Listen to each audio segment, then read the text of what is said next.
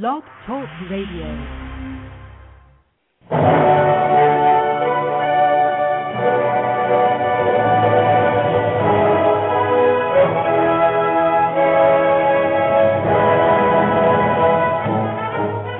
Ladies and gentlemen, welcome to Movie Addict Headquarters with your host, Betty Jo Tucker, author of Confessions of a Movie Addict, right here at www.blogtalkradio.com.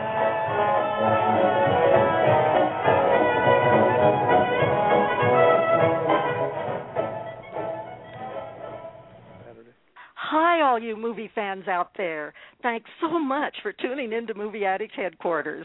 I'm your host, Betty Jo Tucker, speaking to you during this last week of April 2011. Our co-host, Jazz Shaw, and producer, Nikki Starr, are also here to help with the show, and we're all very excited because our guest today is John Carroll Lynch. Now, I've been a big fan of John's ever since seeing him in Fargo, where he portrayed Marge Gunderson's simple husband Norm back in 1996. But since then, he's played many other interesting and diverse roles in such movies as Zodiac, Gran Torino, Shutter Island, and Paul, as well as in TV shows like The Drew Carrey Show and Carnivale. And John can currently be seen in TV's Body of Proof, which is rapidly becoming one of my favorite TV shows. And his upcoming movie, Crazy Stupid Love, is scheduled for release in July. Welcome to Movie Addict Headquarters, John. Pleasure to be here. Thank you for inviting me. Well, it's great to have you with us. And as I mentioned before the show went on, we have lots of questions for you because you've got quite a resume. But first, let's see if everything is set in our chat room. Now, Nikki has opened the chat room, Jazz, but I think she has to remain muted today. So could you check, Jazz, and see if all systems are go for our chatters? Oh, I was just looking in, and there's already several dozen guests that have filed in, and we're all set, yes. Excellent, and I want to thank the people who've signed up to chat as well as our other listeners, of course. We really appreciate them. And as usual, Jazz, we also appreciate you for being here to co-host. So please say hi to John. Well, we were just doing that before the show, but John, welcome. It is kind of exciting. I also was a fan going back to the Fargo days, and it's funny that Betty Jo was just mentioning some of your resume because it was only last week my wife and I rented Zodiac and watched it again without even realizing that you were going to be on the show this week, so it's just sort of a coincidence. Yeah, it's a nice it is, and it's always nice to invite sociopaths into your home before you Exactly. Exactly, and that you were the prime suspect in that. And John, yes. You know, I am a big Fargo fanatic, but I don't want to be selfish about it because I already talked with you about Fargo right after it was released. So I'm going to just suck it up here and give Jazz the floor to ask you about that terrific movie. You're on, Jazz. Well, we have people that weren't around the first time you spoke to John and may have missed it. So just really briefly to catch up with your history before we jump into the present day stuff, how did you initially get involved in Fargo? How did that come about where you wound up getting a role in that film? Fargo came to me in a really amazing way, frankly. I had been working at the Guthrie Theater in Minneapolis as an actor for a good amount of years, and I decided to go to New York because I had felt like I'd hit a ceiling there. So I went to New York and was there only briefly when I was offered a terrific season at the Guthrie. So I came back, and while I was there, I had a friend of mine came into the dressing room and said, man, I read this script and you are perfect for this part. You got to get them to see you. So I went to the agents there in town and talked them into introducing me to the casting director, the local casting director, who was out of Chicago.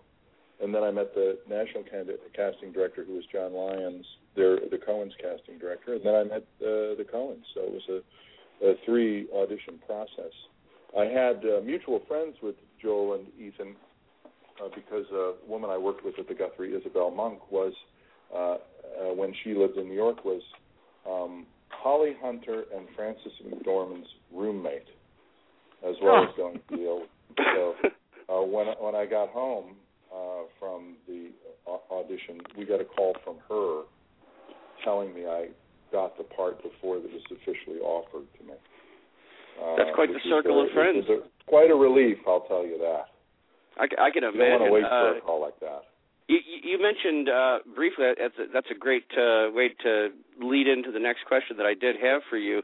Working with the Coen brothers, they burst onto the scene, it seems like, at one point, and then every time they do anything, it causes controversy, awards come flowing in, people start screaming. They've really just racked up an amazing career. What were your impressions, working with them firsthand?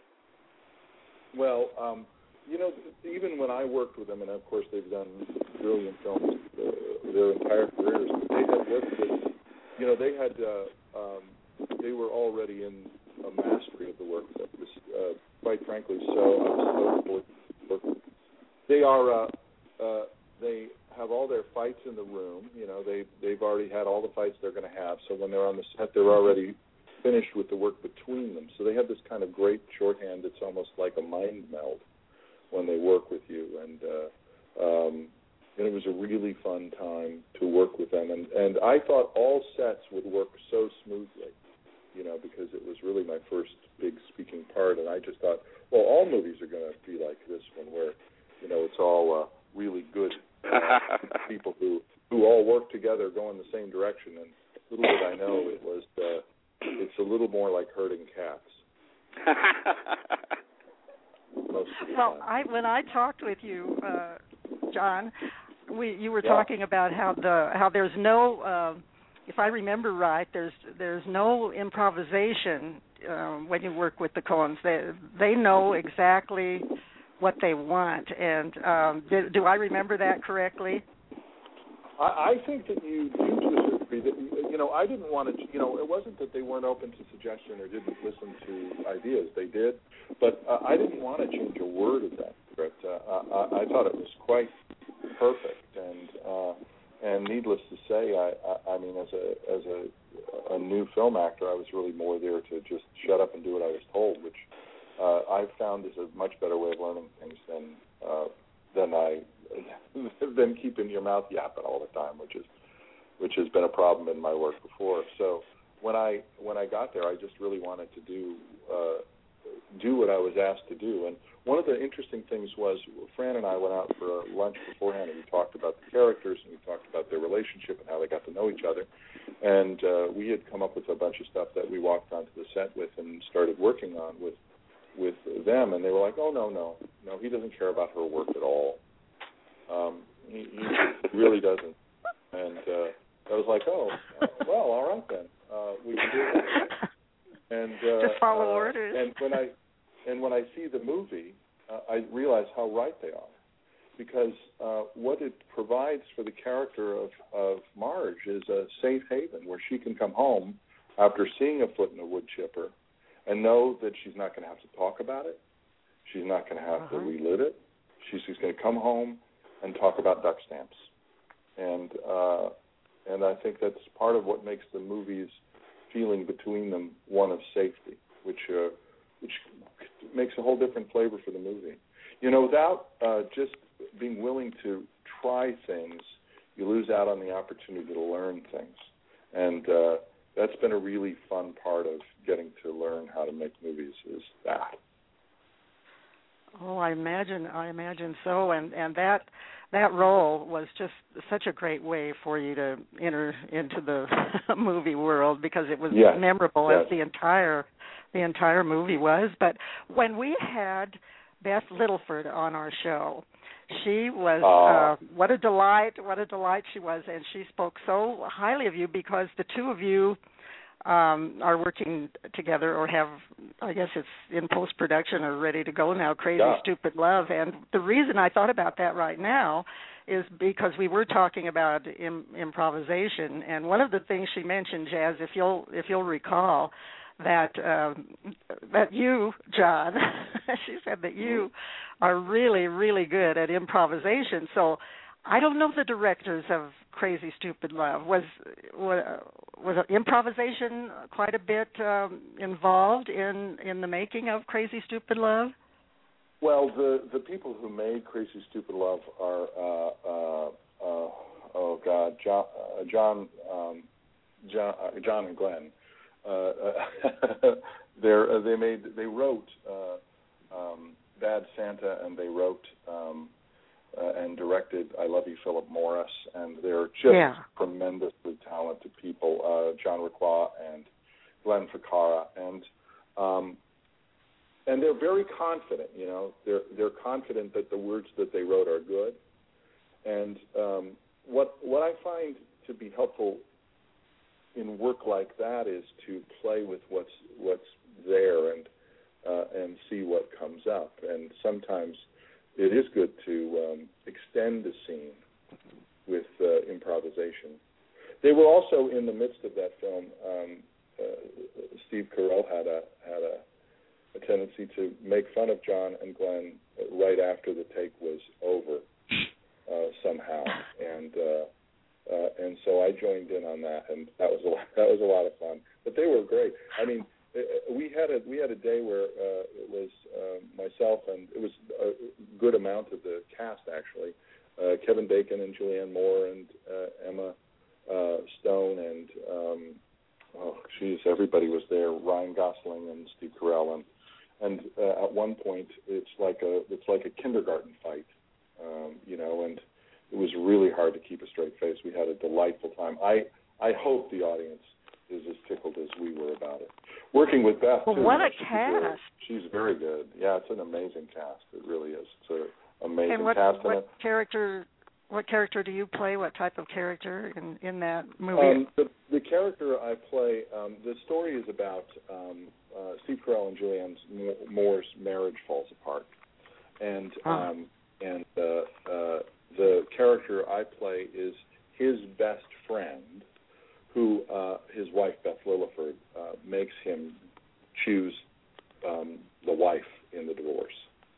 So there's a very poignant, sad breakup scene between the two friends where I give him some cologne, and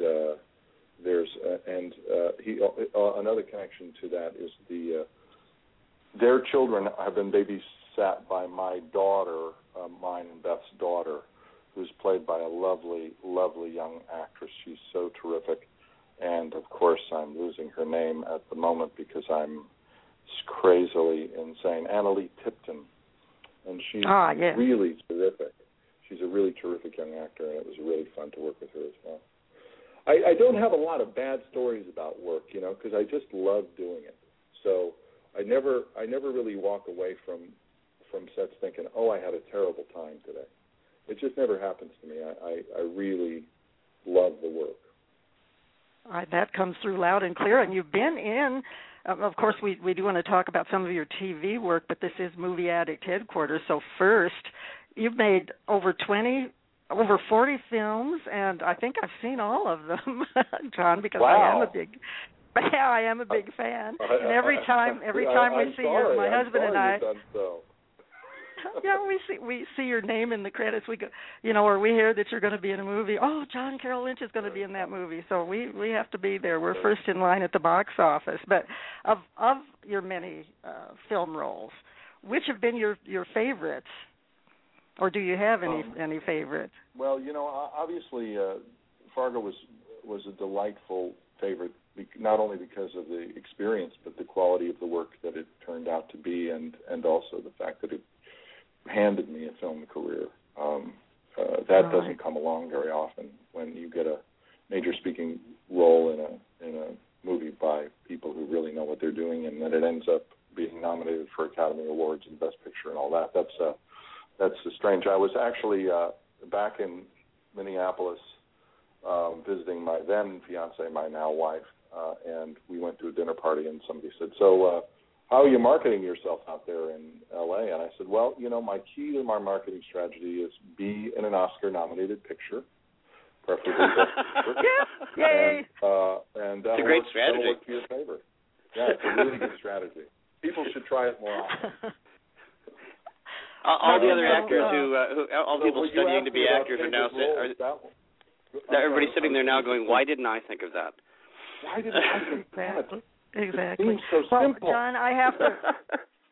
John, I have to give you some of my favorites, and like I say, I think I have seen most of them, and these may surprise you, but I thought, maybe because it's just the recent movie that I saw, but you were outrageously good in Paul.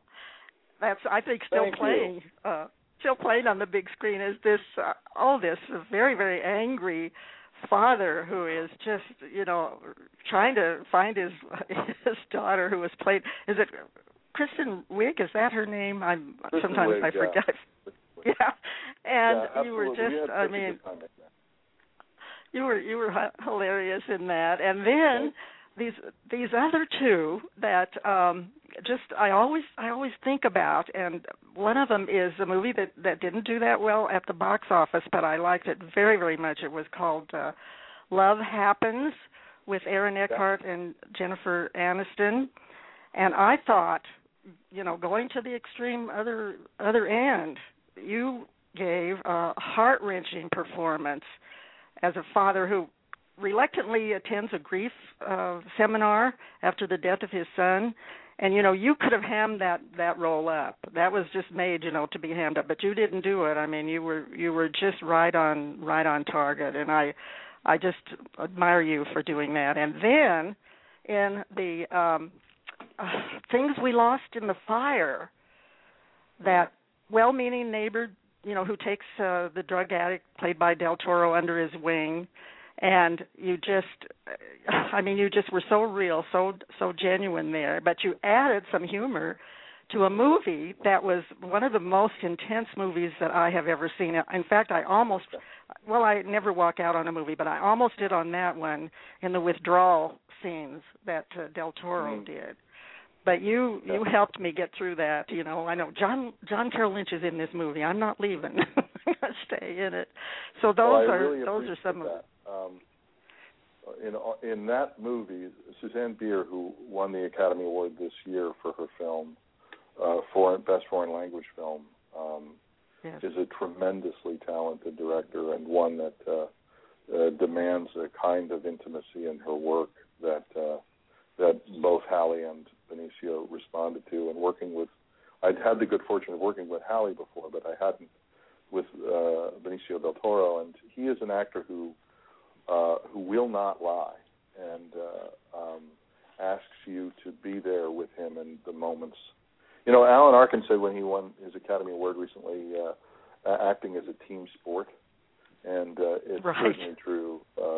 And what he really, I learned as much from Benicio del Toro working with him as I have from any actor I've worked with.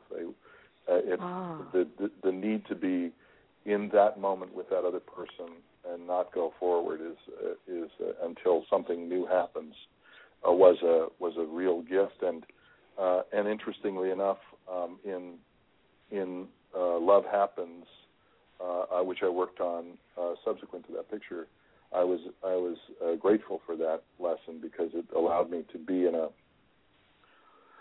to search for moments in that work which were much more risky. The movie is a tough movie, I think, Love Happens, because it's not an easily categorizable movie. There are elements of a romantic comedy in it, but there are also moments of really deep and unabiding grief and sorrow. And the thing about grief, to play grief, is a very difficult one, because grief is not one thing. Grief is all emotions wrapped up, it seems to me, and the experience of people expressing it comes out in all kinds of ways. So I think that the character's inability to touch the depth of the sorrow was clear in the writing, and I really did ask Brendan Camp, the director, how far do you want me to go? Because if you want me to drive all the way out to the end of the pier on this, I'm going to do that. But I'm not sure how it fits in the rest of the picture. And he was, very, very supportive of the work, and I'm very happy with the way it came out. It was edited beautifully, and again, Aaron was a wonderful acting partner. in it, Aaron Eckhart, who, interestingly enough, recently did Rabbit Hole, which was also a movie about grief, and did a wonderful job in that movie, and also provided Nicole Kidman and Sandra Oh with the same kind of stellar dance that he did to me. So I'll be grateful to him as well. Well, yes, that was quite an intense film, also, and yeah. I just couldn't help wondering, when you're in films that are that intense, what is it like behind the scenes? For example, on Things We Lost in the Fire. Is everybody kind of sad or or you'd be surprised you just go back? You'd be surprised at how much humor there is on Good. sets that are about those subjects. But when the bell rings, when the actual work is going on, there's a kind of commitment and intensity to the work that everybody in that really did a terrific job supporting and continuing. And there's a dining room scene in Things We Lost in the Fire, and I'd never seen anybody shoot this way. Tom Stern was the DP on the film, and the camera operator who had worked with Suzanne a lot, whose name is now escaping me again. I've lost his name, but he was terrific. And he spent, because the house was glass, he spent most of his time shooting the movie in a black hoodie with just his eye exposed, so he wouldn't create any reflection in any surface in the house. And they created this rig that I'd never seen that allowed him to do long handheld sequences, so we could play that long scene at the dinner table all in one, as if it were a theater piece, and it really helped the work a lot. And also the way in which she shot people so closely and so intimately. Literally, the first shot I saw when I came to the set the first day, Hallie was working, and the shot was of her right eye. Everything she cuts in and really creates a kind of intimacy that the audience can't get away from the emotions of the film. And so funny to talk about that way, because on the complete flip side was Greg Mottola and Paul, where it's an homage to Steven Spielberg and Robert Zemeckis movies. And he's shooting it like that. And the frame, the story of the movie is being told by the framing and the movement of the camera.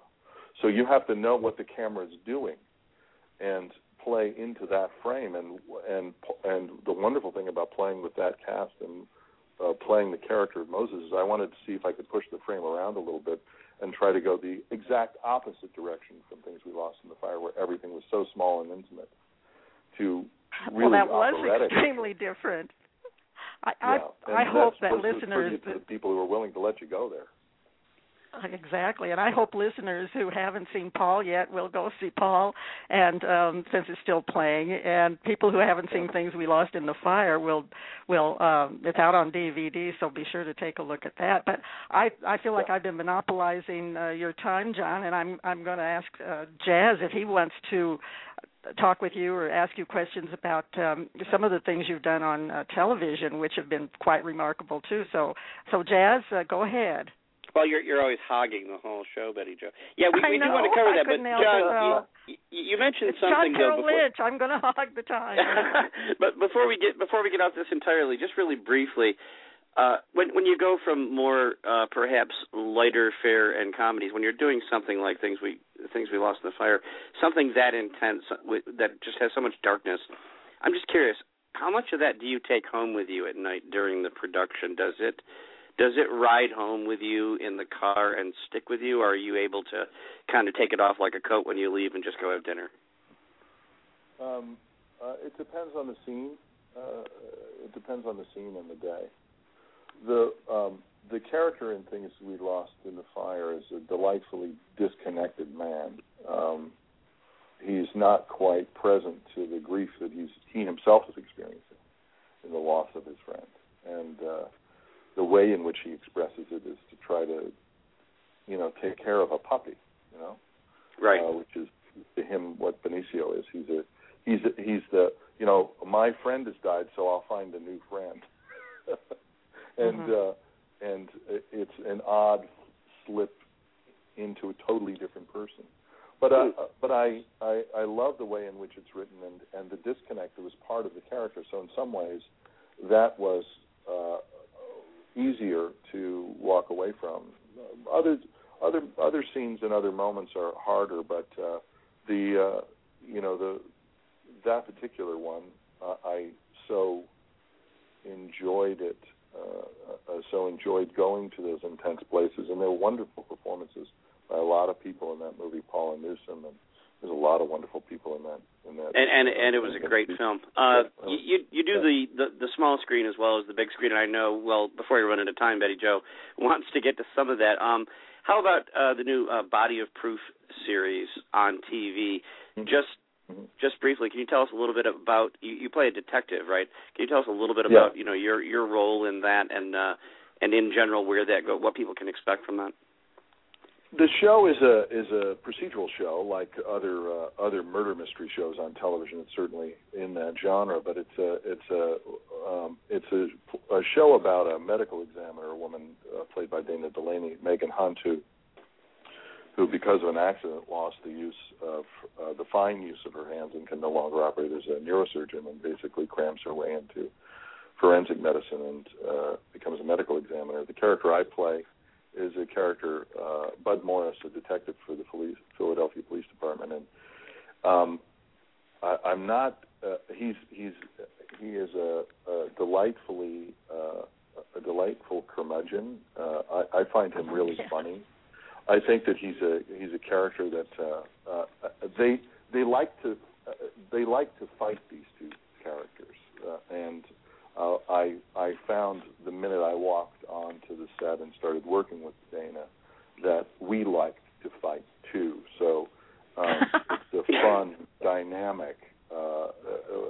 It's a fun dynamic in the show that these two people are going to lock horns. It's kind of like people who like to not like each other. I don't know if you've ever had relationships like that, but they like to give each other the business, and I think it's a lot of fun for the audience to watch. The character's often wrong.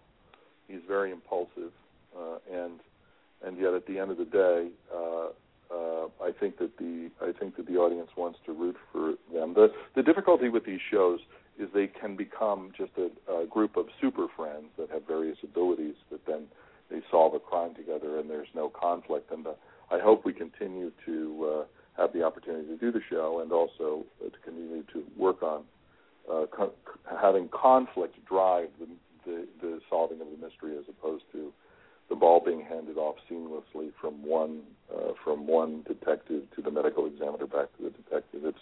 It's more interesting, I think, for the audience if we can continue to strive for human conflict inside these murder mysteries. Right. Now, one thing I always like really to find out from actors is you are yet another person who has an extensive body of work. You've done both the big screen and the small screen. Having done both, do you have a preference between the two, and which do you find more challenging? I know it's a different process in how the production goes about, but from the actor's perspective, is one better than the other to you, and is one more challenging? Well, I can tell you that the three mediums that I've worked in extensively have been theater, film, and television. And theater is a medium in which you and the director and the other ensemble members can craft a play that has an arc that you get to play with and then settle into and live, and that's an exciting process. Films are about searching for individual moments of real truth and that can be captured by the camera, and then the director can use or not use based on their need to tell whatever story they're going to be using. And so once you've laid out these moments and given the various choices that can be found in each of these moments that you have time for, obviously, then you can sometimes be surprised at who your character is at the end, because it's really up to the director to choose these individual moments. That's why it's so exciting when actors can really say, I'm not going to do it that way, because if I do it that way, then that'll be the way it is in the film, and I need to find something else to do here because I don't want that to be the last choice. That's the reason why. Those things are kind of life and death moments for the character, and they can. You need to be careful, and you need to know that you're in safe hands with the director, and also are willing to collaborate. And with television, the great part about television is that you get to know a character over time, and you get to create a character over time. And so in some ways, the character is somehow created backwards. There was a wonderful Inside the Actors Studio with Stockard Channing, and she talked about her experience on The West Wing, where she was doing her 4th or 5th episode before she discovered she had 3 daughters. That's the wonderful thing about television, is that you can discover something about your character that then can inform you for the rest of the time. And the wonderful part about that is that you go, oh, great, now I have another piece of this puzzle. But you have to leave yourself open, because the writer has to have room to tell story after story after story after story. You do have to know a lot about your character going into the arc of any season, but you do want to leave room for discovery, which is the exciting part about playing a television character over time. As a perfect example for me is Dennis Franz, who was brilliant on NYPD Blue. And by the end of NYPD Blue, you could literally have made the show without cutting back to Sipowicz, because you knew how Sipowicz felt about everything. Right. And that's the wonderful thing about knowing a character over time. It's exciting for an audience. It's exciting for an actor. Well, John, speaking of a character on TV, I just want to know how you prepared for that scary character that you played in Carnivale, which I was so upset when that series got canceled. And that's one of my favorite characters that you played. And how did you get into that character? Well, the character was intended to be on 2 or 3 shows, and Daniel Knopf, the creator of the show, just fell in love with where the character was headed. That was such a supernatural show that for me, I thought of it in supernatural terms, and he was kind of a genie, the character of Varlin Stroud. Clancy Brown's character literally releases him from his jail, and he is just the angel of death, But the great part about the surprising was he had absolutely no compunction with it. He was perfectly well-adjusted assassin. He didn't lose any sleep over it. He didn't. No way. He didn't. No, he was perfectly himself. There's a line, again, I go back to other people's work, but Don Cheadle has a wonderful line in Devil in a Blue Dress when Denzel Washington comes back and he's asked him to watch this character for a while, and this guy's dead. And Denzel Washington's character says, "What happened?" And Don's character of Mouse says, "Well, if he didn't want him dead, why'd you leave him with me?" And that was kind of the way Varlin Stroud was. It's like, look, somebody's going to die here. Whenever he shows up, somebody's going to die. For all of our listeners, by the way, if you didn't get to catch Carnivale when it was on, for you Netflix users, the entire series is available. I was the most rabid Carnivale fan ever. It was one of the better series ever done. It was so fun and just creepy, And please, if you haven't seen it, order it. It's worth seeing. It absolutely is. I loved it. I challenge you, Jazz. I think I was the most avid possibly fan. So, before we run out of time, John, a lot of Betty Jo's listeners and a lot of the questions and comments that we do get are from people who are either starting out in the industry or younger folks who are looking to get into it. Could you just say a couple of words to the new folks that are looking to come up or maybe get started in terms of perhaps a couple actors, directors that you look up to who you found inspiring as you were coming up, and maybe a tidbit of advice, and anything you've learned that you could pass on to people getting into the industry? Well, the way in which the business, when one starts a job and when one starts a career and is fortunate enough to actually work in it, by the time you get to the place where everybody asks you this question, all of the things that happen to you no longer exist because oh gosh. It's like my elementary school is closed, my high school is closed. It's just the way life is. Things just change. If I were getting into the industry today, I would start getting on stage as quickly as I could, as I did when I was a kid. Anything that gets you time in the work of acting is something you should do. Whatever it is. Somebody asked me this question recently, and I said, try to work with people who are a lot better than you, as often as you can. Be the slow kid trying to catch up, because you're going to eventually get better because you're going to have to. And finally, there was some wonderful advice in a beautiful documentary called Character by a man named Drago Simonia, who had a wonderful interviews with Harry Dean Stanton, Sidney Pollack, Mark Rydell, Charles Grodin, and Peter Falk, and they were interviewed by Dabney Coleman. My gosh. Film. And Mark Rydell met Lee J. Cobb at one point early on in his career, and Lee J. Cobb just said, keep working on your craft.